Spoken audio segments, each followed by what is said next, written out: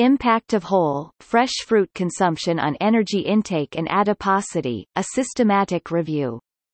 The energy content of whole, fresh fruit derives primarily from simple sugars, which are currently under heightened scrutiny for their potential contribution to obesity and chronic disease risk. Yet fruit also has a relatively low energy density, moderate palatability, reward value, and high fiber content, which together may limit energy intake. Although reasoned arguments can be made that fruit is fattening or slimming, the question is best resolved empirically. The objective of this review is to systematically review the randomized controlled trial and prospective observational research literature on the impact of whole, fresh fruit consumption on energy intake and measures of adiposity, and synthesize available studies to form overall conclusions. All studies involving human subjects are considered, and RCTs must report between group comparisons that isolate differences in whole, fresh fruit consumption as a variable.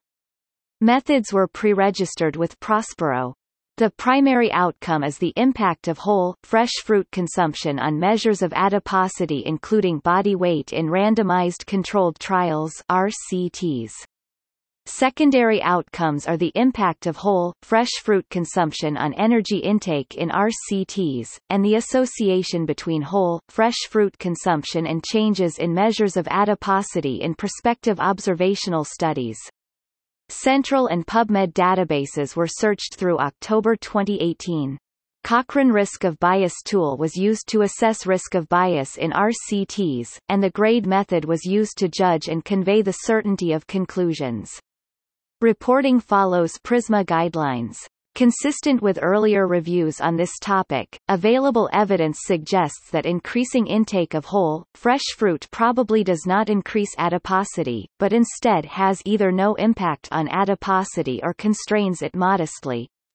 Findings consistent with this hypothesis are observed in studies representing single meals, 3 to 24-week periods, and periods of 5 or more years.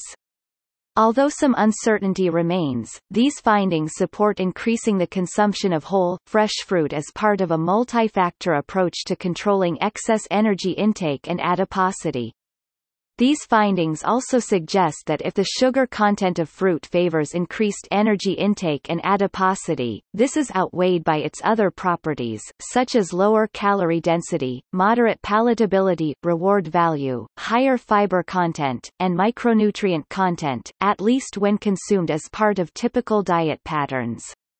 These findings support existing recommendations by organizations such as the U.S. Department of Agriculture and the World Health Organization to increase fruit consumption as a public health measure.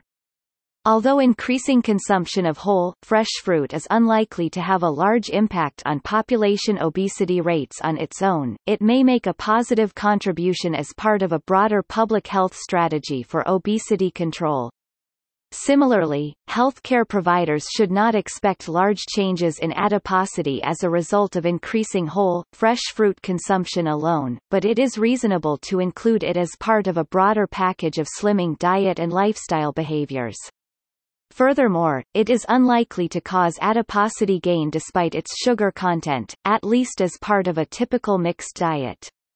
Increasing intake of whole, fresh fruit may be more effective as an adiposity control measure when presented as a replacement for calorie-dense dessert foods.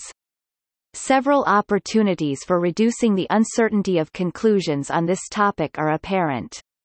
Additional high-quality RCTs with changes in adiposity as the pre-registered primary endpoint would be useful, particularly if they report an accurate measure of total and regional adiposity such as dual-energy X-ray absorptiometry.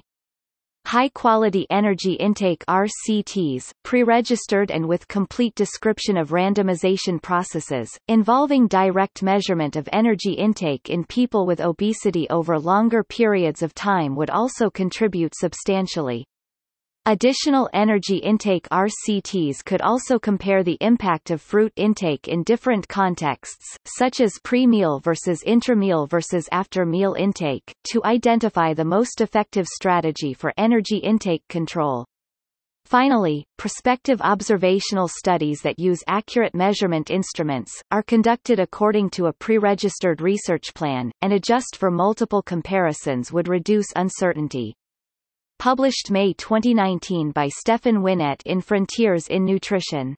The full reference can be found in the show notes.